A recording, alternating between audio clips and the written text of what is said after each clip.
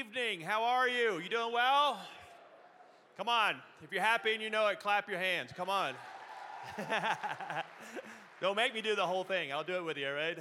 So good to see all of you. Welcome, welcome, welcome. We've had a fantastic day at the Essential Church Conference. I mean that sincerely.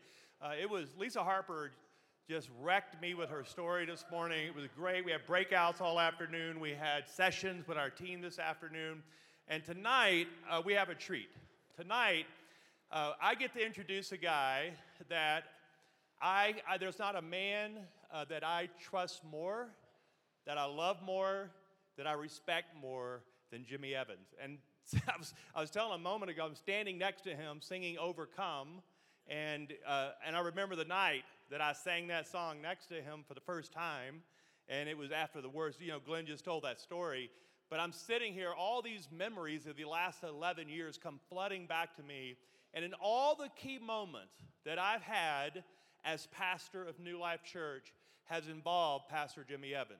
And I've said this, I think I've told this story before, but actually the reason I'm the pastor here is because the Pastoral Search Committee called Pastor Jimmy, and Pastor Jimmy said to them, "You need to hire Brady Boyd." And I have not forgiven him since that day, so I just want to confess. I'm saying that because I feel led to tell you this. There are a lot of you that are pastors and leaders, but you don't have fathers in the faith. And I'm telling you, I am surviving and I'm thriving because I have a photo in my office of Pastor Jimmy and Pastor Robert and other men laying hands on me. That photo's in my office, and I see it almost every day, of them laying hands on me and praying me in as the senior pastor here. And some of you are alone and disconnected, and one of the reasons that we're starting the Essential Church Learning Communities is I want to get more intentional and more purposeful and more relational in my ability to lay hands on the next generation of leaders the way those hands were laid on me and set me in to pastoral ministry. And so tonight, I want you to, out of honor for what this man has done for our church and for our city and really for the church around the world, I want you to welcome tonight to the Essential Church Conference my dear friend, Pastor Jimmy Evans. Come on up, Pastor Jimmy.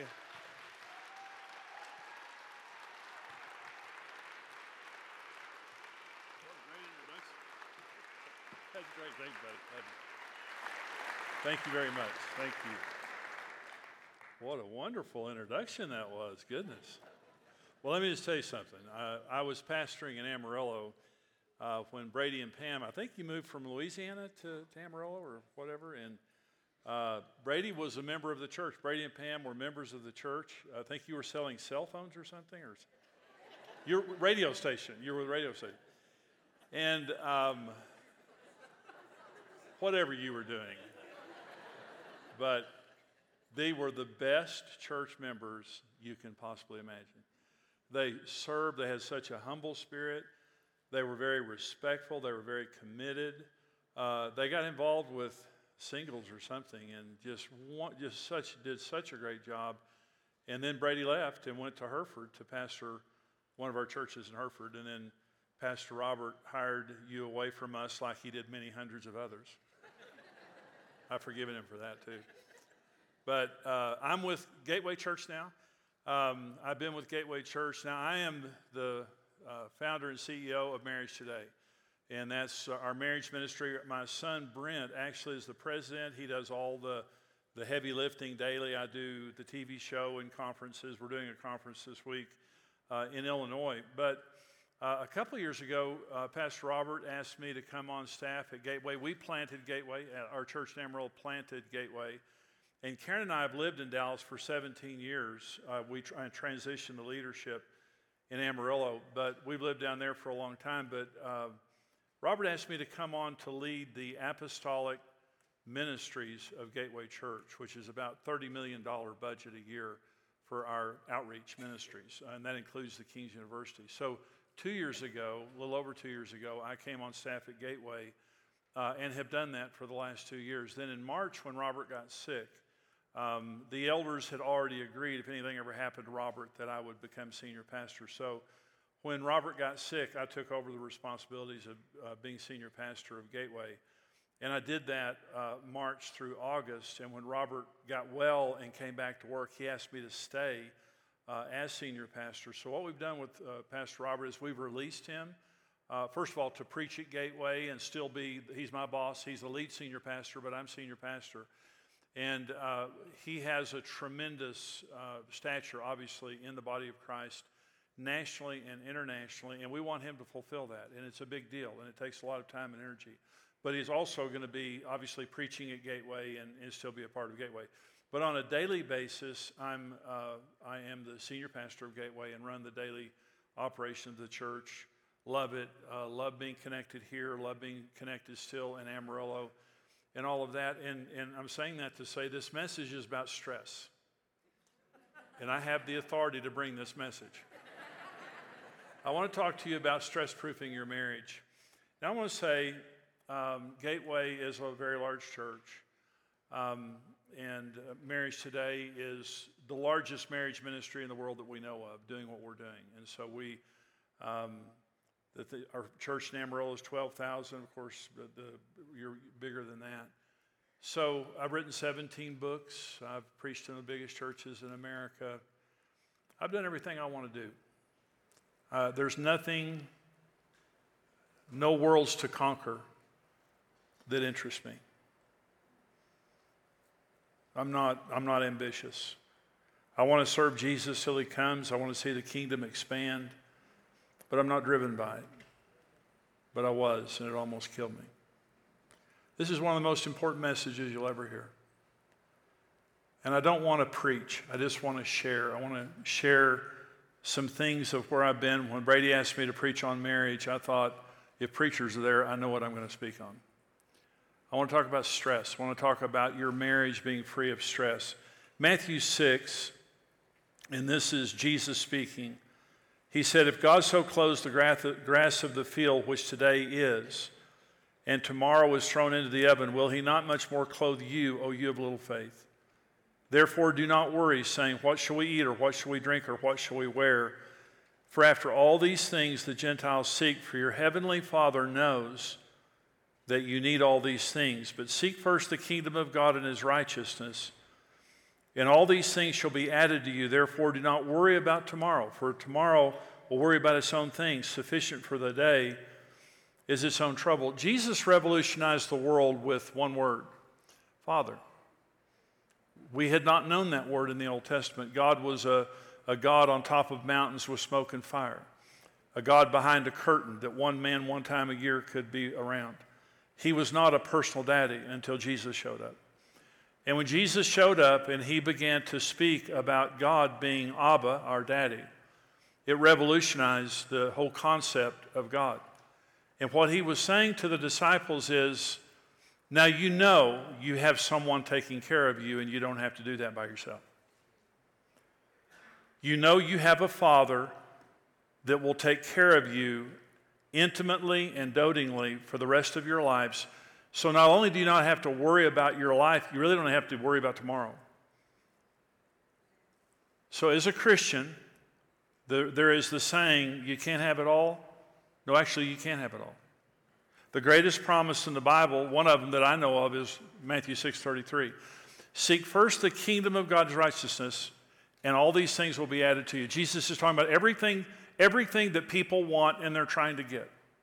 He said, let me give you the secret of getting everything. If you would prioritize God's authority in your life. When Jesus says seek first the kingdom of God, it's the Greek word basileia. It means rule, the rule of God. Jesus is saying, first of all, come under the rule of God every day. The Lord's Prayer, let your kingdom come, let your will be done on earth as it is in heaven. Almost the very first part of the prayer. So Jesus is saying, if you would prioritize coming under God's authority, and then his righteousness, that just means his character, being like him. If you would prioritize God's authority and God's character in your life, you would lack for nothing, so you can have God and you can have everything else that you want. If you put Jesus first, if you put God first. What if you don't put him first? You're going to waste your life. You're going to waste your life worrying, and what Jesus said is, Who by worrying can add an inch to his stature? All worry is futile. Well, if I could go back in time 37 years ago when I started in ministry, the number one thing I would change is fear.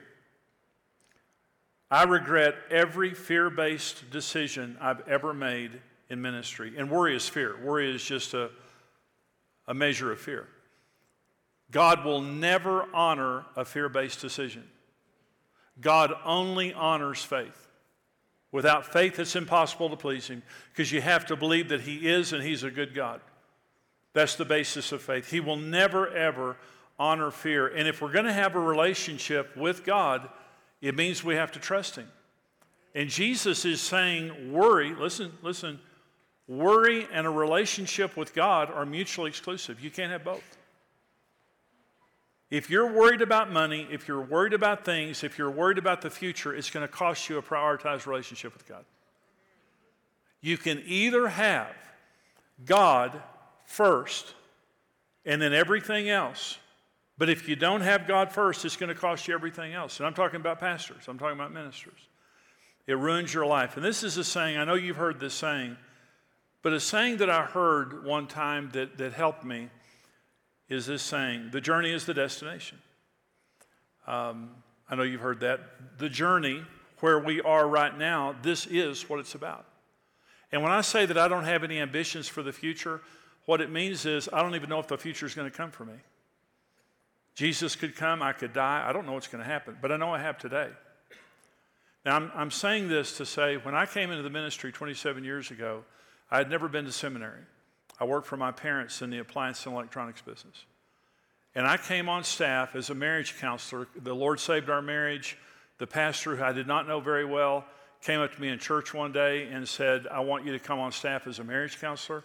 I said, I have absolutely no credentials to do that, whatever. He said, everybody in the church comes to you and Karen for marriage counseling. You might as well do it up here. So I came on staff as a marriage counselor, pre-marriage and marriage counselor. I was 28 years old.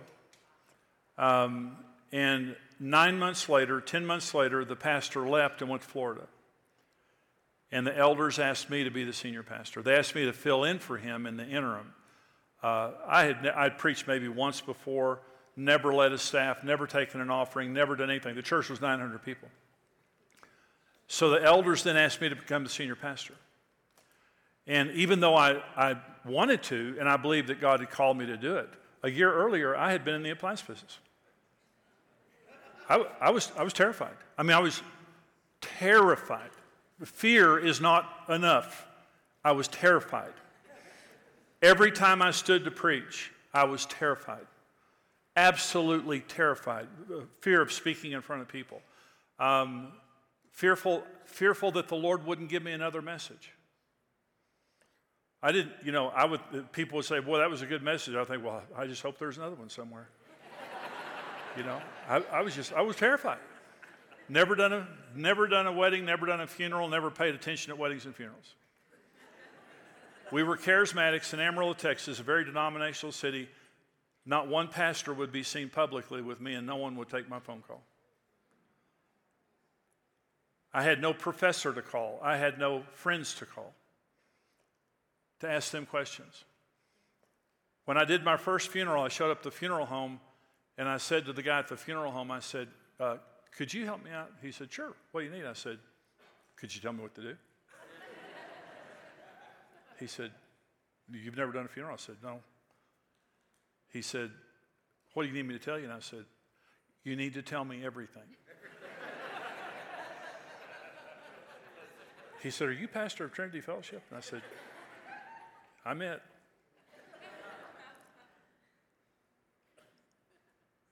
It was just throwing somebody in the deep end. So someone says, how did you make it? Just barely, by the grace of God. It was absolutely terrifying.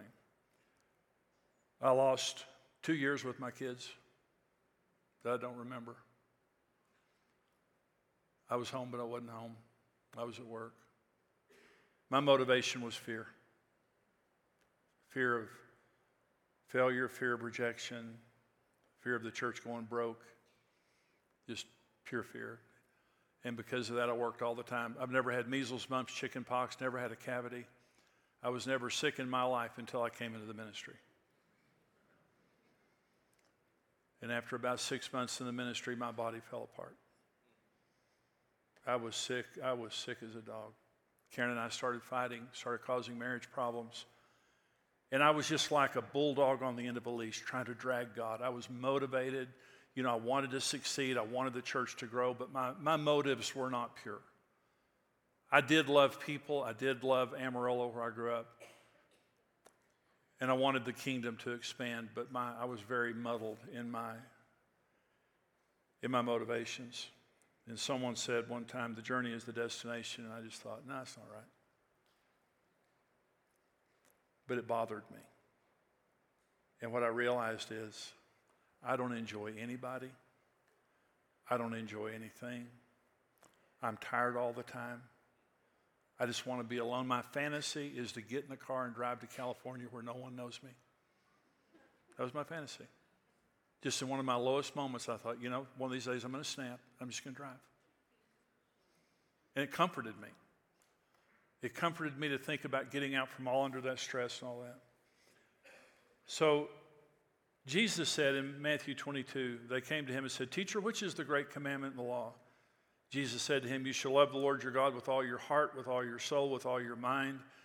This is the first and great commandment. And the second is like it. You shall love your neighbor as yourself." On these two commandments hang all the law and the prophets. The law and the prophets was their whole Bible. And Jesus said, if you love God and you love people, those around you, your neighbors, you have fulfilled the entire Bible. But he said nothing about money. He said nothing about big churches. He said nothing about success. He said nothing about achievement. If you love God and you love people, you have fulfilled the entire Bible. Love is the interpretive key of the Bible. If you understand love, you understand the entire Bible. If you don't understand love, you cannot understand the Bible, and it's a dangerous book in your hands. And I say to you that much of the church today is more motivated out of truth than they are love. And I want to be correct. I want to be correct. But it doesn't matter how correct you are if you're unloving. And it doesn't matter how successful we are in the eyes of people if our homes are a wreck. And we're not loving the people. We're not loving God, and we're not loving the people closest around us. That's the whole Bible, according to Jesus. So I'm going to make some statements. Just make some statements and some comments in this message. The first is this. All of life's true blessings and God's rewards flow from relationships, not from the accumulation of money, success, or planning for the future. All of life's true blessings and God's rewards flow from relationships. Second comment is this. When prioritized relationships are the focus of our lives, we end up fulfilled and successful. When prioritized relationships are not the focus of our lives, we never end up successful no matter what else we have. And the motto there is, the destination is the journey. Everything is about getting there. Everything in our lives is about getting to this place somewhere on the horizon. We're all miserable. We're all stressed out. We don't enjoy each other. We're not able to enjoy God. We're stressed out, moving, pushing, until finally we get there. And there are two curses of the driven life. The first curse is never getting what you wanted. You work, you stress, you sacrifice, but you never get what you wanted. The second curse of the driven life is getting what you wanted. And you run the race, it costs you everything, your marriage, your children, your body, your health, everything, and finally you get there and you grab the bell and it's as empty as you are. And it's not what you thought it was going to be. I counseled a billionaire couple, famous billionaire couple, really nice people, really good Christian people, and the woman came in to see me first, and she was exhausted. She came in, threw her jacket on my couch, and she just flopped down, and she said, "I'm exhausted." And I said, "Well, what's going on?" She said, He's killing me. He's killing me." And I said, "Well, what do you mean?" She said, he won't let me rest. He drags me all over the world with all of his businesses. And here's what she says. We were with the royal family last week. We were with the Dalai Lama right before that. She goes through all these names. And she said, "I hate it." Listen. She said, my fantasy is to be at home in my kitchen, but he won't let me. So I had a couple of sessions with her, sweet lady. She had it. She had it. She had done. Huge houses all over the world. Jets, everything that you can imagine. So he came to see me. And so he was type A, really nice guy, good man, type A, loved her, adored her, and wanted her to be with him wherever he went. And he was all over the world doing business deals, hundreds of businesses. And so I talked to him, and I talked to him about slowing down and letting her slow down, and he wasn't biting it. He wasn't going for it. So finally I smiled at him, and I said, you're going to lose her. I smiled at him, and he looked at her, and he said, is that true? And she said, yeah, I'm leaving. I'm not doing this anymore. I've been trying to tell you I'm tired. I'm tired. I'm not doing this anymore. If I have to leave you, I'll leave you. I'm not doing this anymore. And he looked at me and said this. I never thought I'd be this successful.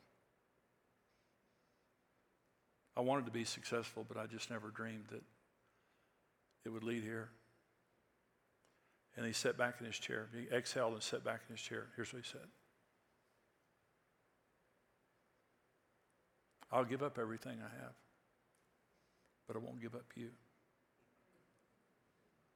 Now, she did not melt into his arms. She was mad still. And let me tell you this, it cost him some dough. I'm going to tell you that right now. But he did it. He did it. So he took his entire empire, it's an empire, and gave it over to managers. And he and his wife started traveling all over the world. And he didn't work. And he called me one day, and he said, you saved my marriage. And I said, no, I didn't. I said, I've talked to a lot of people that I didn't help at all. And I said, the reason I could help you is because you're a teachable man, and you put your priorities where they need to be. This is the happiest couple you've ever seen in your life. He got it. Driving himself and his wife, driving. And this poor woman, think about it, this poor woman, I fantasize about being at home in my kitchen, but he won't let me. Do you know the blessing of a simple life? Do you know the blessing of a simple life? I may tell you some more stories here in just a minute, but here's another statement. The only way you'll be able to focus on God, your family, and key relationships the way you should is to put your faith in God that he will take care of you as you give attention to him and your family. Now, we want to be diligent workers. Diligence is a good thing. Listen, the difference between diligence and drivenness is diligence does its best and rests. Drivenness can't rest. Drivenness can't stop. It's a killer. So we want to be diligent people. But ultimately, if you don't trust God, you can't stop. You can't rest. Here's another statement. The faith to stop, rest, and prioritize God and family is one of the greatest levels of faith and one that God rewards greatly. Let me say it again. The faith to stop, rest, and prioritize God and family is one of the greatest levels of faith and one that God rewards greatly. Did you know that the honor the Sabbath is still true? Did you know that? Don't kill is still true, right? Don't covet, don't commit adultery. Don't put any gods before God. All those are still true. The Sabbath is still true. The American culture has rejected the Word of God, and because of that, we're seeing all the problems. Many of the problems that we're seeing is because we're a driven people. But Israel, think about God for just a minute. Sometimes people think God's a slave driver. Here's God's system. He took the children of Israel out of Egypt through the wilderness into the promised land, took them into the promised land and said this, every day, every week, you have to take one day completely off. You can't work. Every 7 years, you have to take 1 year off. Does that sound like a good deal? Paid. I will make sure that you have enough crops before the 7th year that will get you through to your harvest in the 8th year. So, and once in your lifetime, every 49th and 50th year, you're going to get a 2-year trip to Disneyland. Does that sound like a good God? See, he's not the problem, we're the problem, right? So God took the children of Israel into the promised land, and they never let the land rest one time. They never did the 1 year off one time. So God took them to Babylon for 70 years. And here's what 2 Chronicles 36 says. To fulfill the word of the Lord by the mouth of Jeremiah until the land had enjoyed her Sabbaths. As long as she lay desolate, she kept Sabbath to fulfill 70 years. After 490 years in the promised land, they owed God 70 Sabbaths. Now listen, Psalm 23 says, you make me lie down in green pastures. You're going to lie down. Well or sick, you're going to lie down. Every time you skip a Sabbath, you owe him one. It's a debt, just like a tithe is a debt. You say, I don't have time to stop. You'll stop. Oh, you'll stop. You may not be well. You may not like it, but you're going to stop. Stress is the number one reason for doctor's office visits in America today. It is the number one reason for prescribed medications today. And God gives stress no grace because it's a self-inflicted wound. In Ezekiel 44 in the Old Testament, God commanded that the priest in the temple could not wear anything that made them sweat. You know why? Because when we are under stress in ministry, we make God look like a bad employer. And we rob his glory. When you serve God the right way, it should glorify him, not make him look like he's a slave driver. Because he's a good God. Here's what stress causes in marriage. The law of priority in marriage says, for this cause a man will leave his father and mother and cleave unto his wife. Marriage has to be first or it doesn't work. It's the first law of marriage. Before your job, before your children, before your church. And this is a confusion that many ministers have. They put church before their marriage, which is a mistake. God comes before my marriage, but God is not church. God is my personal relationship with God that I would have if I was a plumber. Marriage, when you get stressed out and your marriage isn't first, it's going to suffer immediately. Sexual problems. The number one sexual problem in America today is inhibited sexual desire because of fatigue and stress. Number one problem. Couples don't have enough time to have sex. Communication problems. Communication takes time. You just have to have time to talk. You can't microwave it. Anger and emotional problems. You just wear out.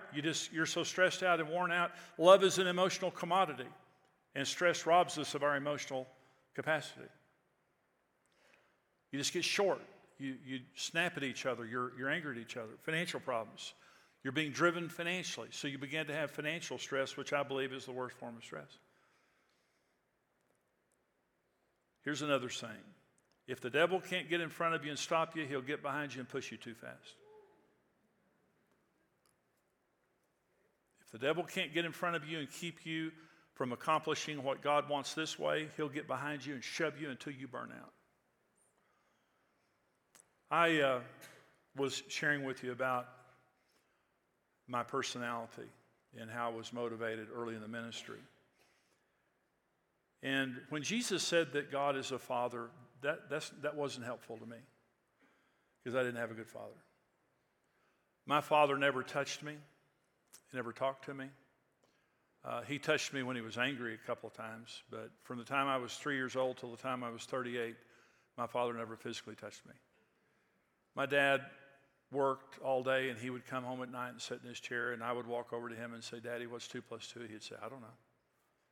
Never answered a question, never engaged me in a conversation, I played sports, and he never came to a game. I invited him to every game. He never came to a game. He was completely divorced from my life. And when someone would say, God's your father, I would just say, oh, well, what does that mean? And my dad was a moral man, and he was a good provider, but that's all he was. And I thought, well, God's a good God, and I believe in him, I don't want him to clobber me, because in my family, if you did really well, you didn't get clobbered. You didn't get anything good, you just didn't get clobbered. If you did bad, you got clobbered. So I didn't have a concept of God caring for me. I felt like an orphan. I had an orphan spirit. Orphans have to take care of themselves. Orphans have to have too much to have enough. And orphans can't rest because they're their own provider. So I had an orphan spirit.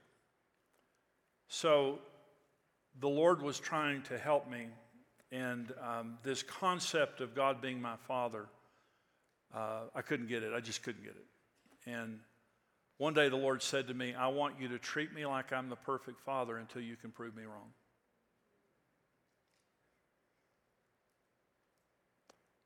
And he gave me a scripture. One day I was at work. I was stressed out, tired, busy. And I was working, and the Lord said to me one day, I want you to go play golf. I was sitting at my desk at work, and the Lord said, I want you to go play golf. And I said, Lord, I don't have time. And the Lord's never said, oh, you're right. And the Lord said, no, I'll run the church. You go play golf. By faith, go play golf. And I thought, well, Lord, I'll have to kind of bring you up to speed on stuff around here, because, there's a lot going on around here, Lord,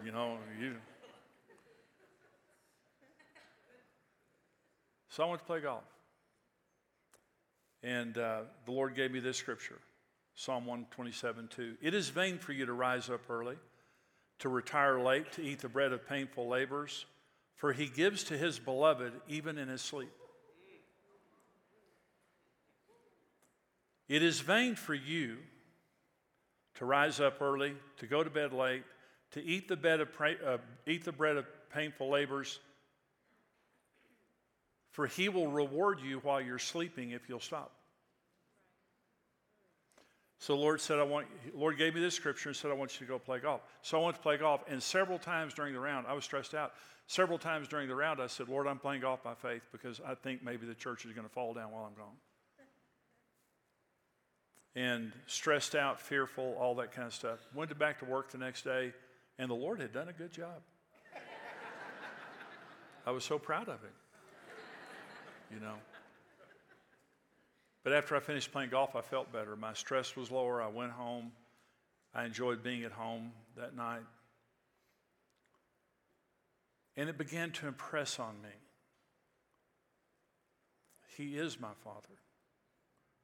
He does love me, and I don't have to work all the time to get all this done.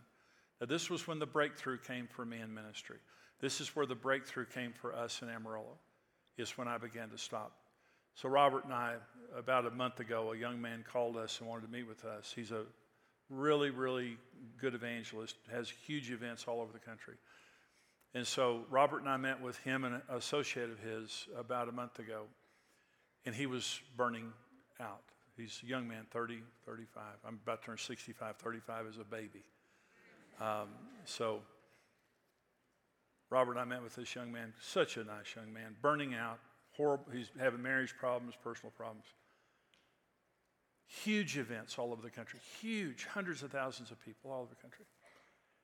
And he was about to have an event. He was about 5 weeks away from it, and he needed $3 million. He didn't know where he was going to get it.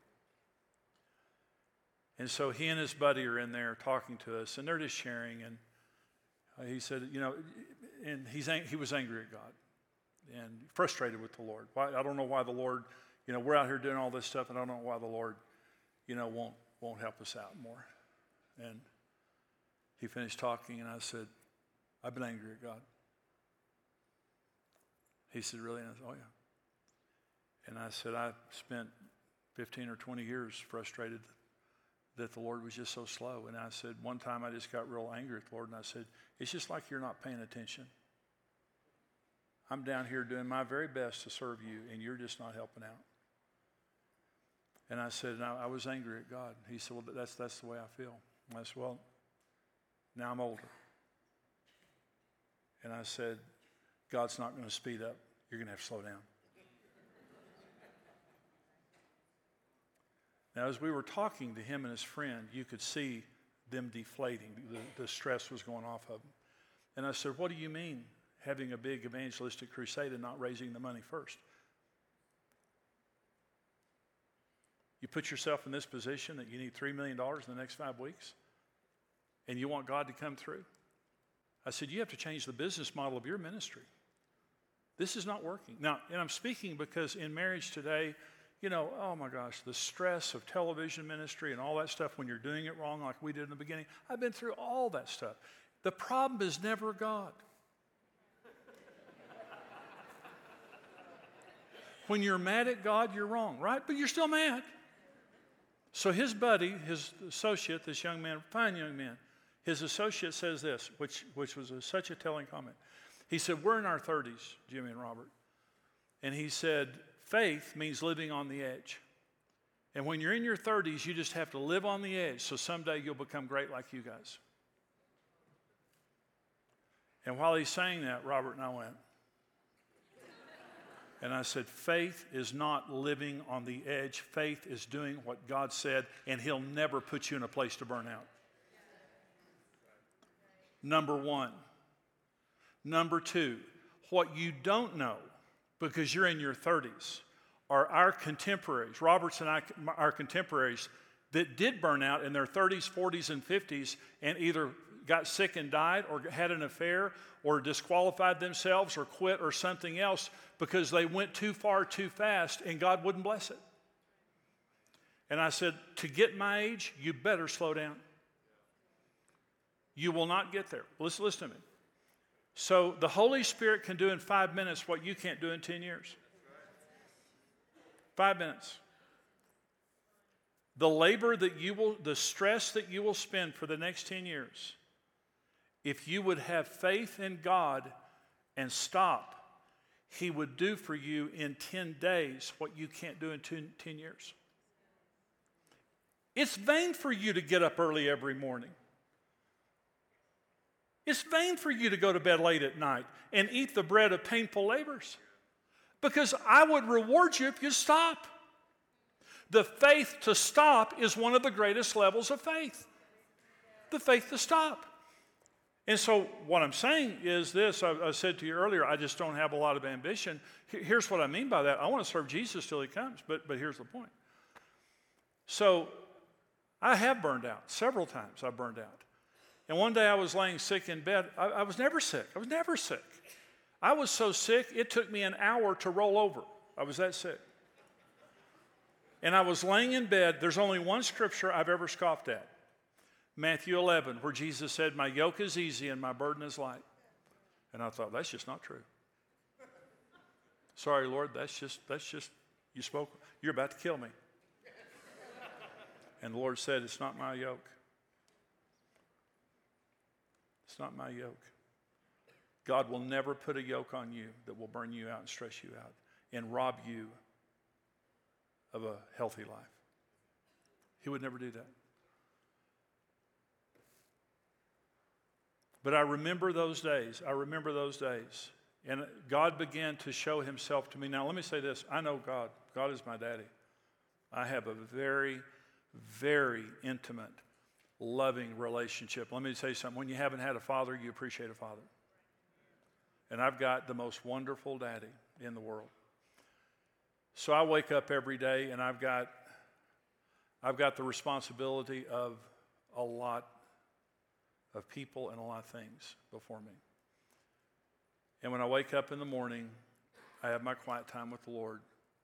And here's one of the things I tell the Lord every day. I'm just going to live this day. I'm not going to live tomorrow. I used to be obsessed with the future. We plan. We make plans and stuff. But I'm saying this. The way you stress yourself out is take more than one day and compress it together. You can't change tomorrow. You can't change next week. I can't change it. I don't even know what's going to happen. I think I know what's going to happen, but I don't know what's going to happen. But what I do know is I have today, and here's what I know. What makes me happy is God, Karen, and my grandkids and my friends. Ministry doesn't make me happy. I love it. I love what I do. Pastoring a big church does not make me happy. If you think having a big church is going to make you happy, I'm sorry for you. I pastor a really big church. We have a $150 million budget. You say, Jimmy, that would make me happy. Really? You really think it would? You know how many people want that money? There's never enough. I've been on television. I've been in big churches. I do big church. It doesn't make me happy. God and my family makes me happy. Brady and Pam Boyd make me happy. The quality of your life consists of relationships, not things. And what the devil does is he drives us. He drives us. I want this. I want more people. I want more this. I want this. We get this abstract thing in front of us, and we're driven to get to that thing. And the two curses are you never get there, and you feel like a failure, or you get there, and it's not what you thought it was going to be. And my friends are pastors of large churches like Pastor Brady, and I sit with pastors of large churches and ministers, and what you don't hear them preach about are the things that they're going through. My father-in-law my in-laws are very wealthy people. I grew up poor, and I always thought money will solve all my problems. And money is a blessing. We need money. Money's a blessing. I'm not talking bad about money. But the thought that money's just going to solve all your problems. So my in-laws' friends are the who's who. They're the people they're just the who's who of the business world. And I was at my father-in-law's 80th birthday party, and I was seated at a table with 5 billionaires. They're family friends, 5 billionaires. You say, well, what do billionaires talk about over dinner? Their daughter that just died of cancer. Their son that's in rehab. Their wife that was just diagnosed with Alzheimer's. And I sat there with this table of human beings. I was sitting at a party at my in-laws' house one night. I want to impress you with this. It was the owner of the Dallas Cowboys home, and we were having Christmas there. And I met Tom Landry, Roger Staubach, Tony Dorsett, all of them that night. And I'm sitting with my mother-in-law, standing with my mother-in-law and a group of women in the kitchen. And they were, this group of women, they had all just purchased islands that they were remodeling.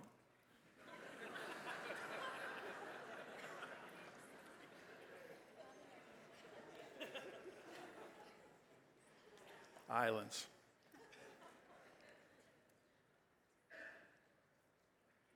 And that couple went bankrupt the next year and lost $600 million. And they were left with $10,000 and 2 cars and a short list of friends.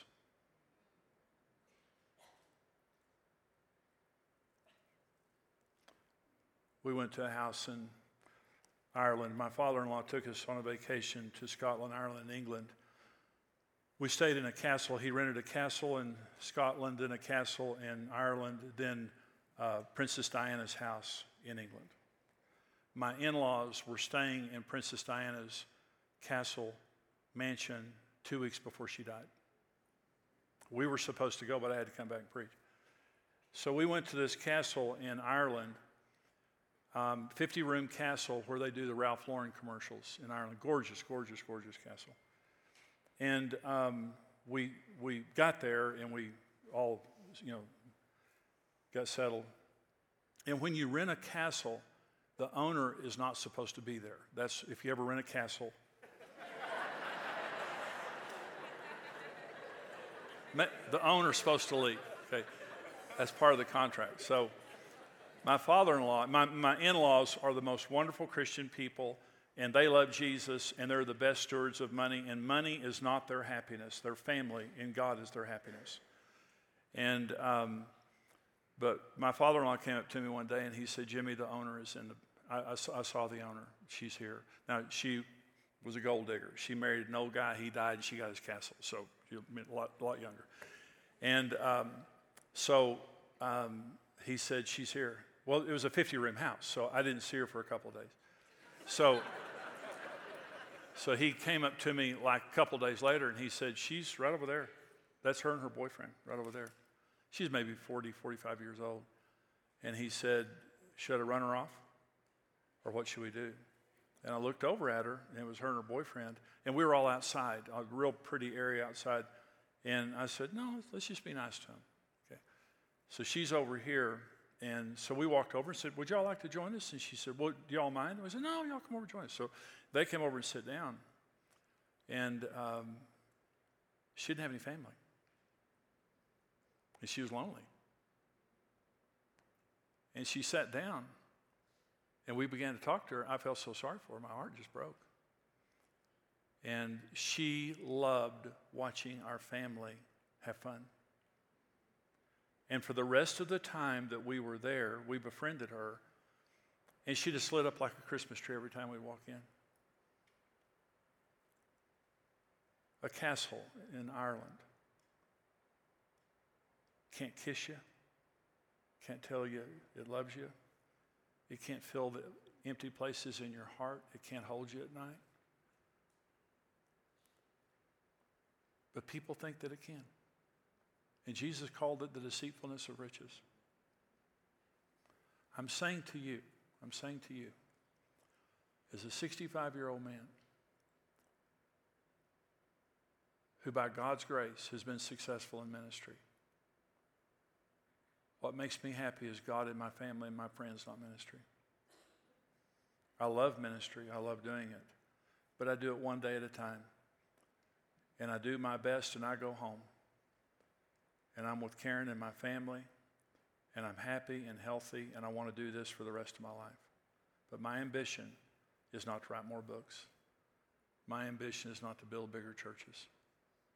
Even though I want to see the church thrive. My ambition is to love God and love the people around me and live one day at a time with my faith in God as my loving daddy.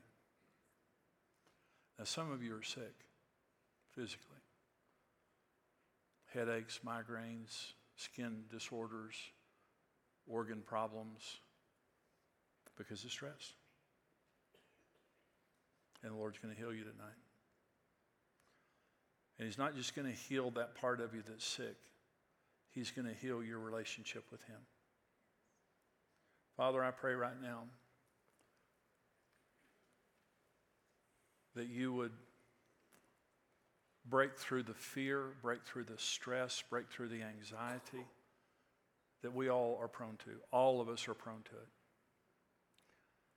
And for some of us, Lord, the devil's just behind us, pushing us so fast, we're miserable. Our marriages aren't working. Our families aren't working. Our bodies aren't working. And we just expose him for the liar that he is. And we return, Lord, to a simple life, to a simple and pure devotion to you, Jesus, and to each other. And from this night forward, I pray that the journey would be the destination. Where we are and who we're with would be our focus, not being driven to some ethereal goal. And I pray your peace, Lord, right now. Let the peace of God come into this place. Lord, heal skin right now. Skin disorders. Bronchial problems, respiratory problems. Heal those right now. I pray, Lord, right now that you would heal headaches and migraine headaches.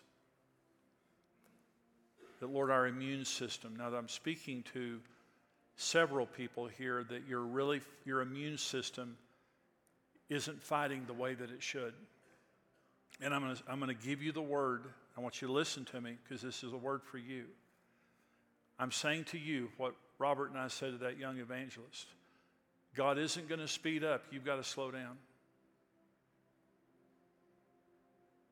You've got to slow down. It is vain for you to get up early and go to bed late and eat the bread of sorrows, because he would reward you if you would just stop. He gives to his beloved even when they're sleeping. I pray, Lord, heal organs, stomachs, intestinal problems, female problems, reproductive problems, problems with our spine and our bones. I speak healing over marriages right now. Let the stress and the frustration come off of marriages now in the name of Jesus. We are the church of the firstborn. We're the church of Almighty God. And you have equipped us with your love. You said, this is my commandment, that you love one another, even as I've loved you. Lord, let love be the banner that we walk under.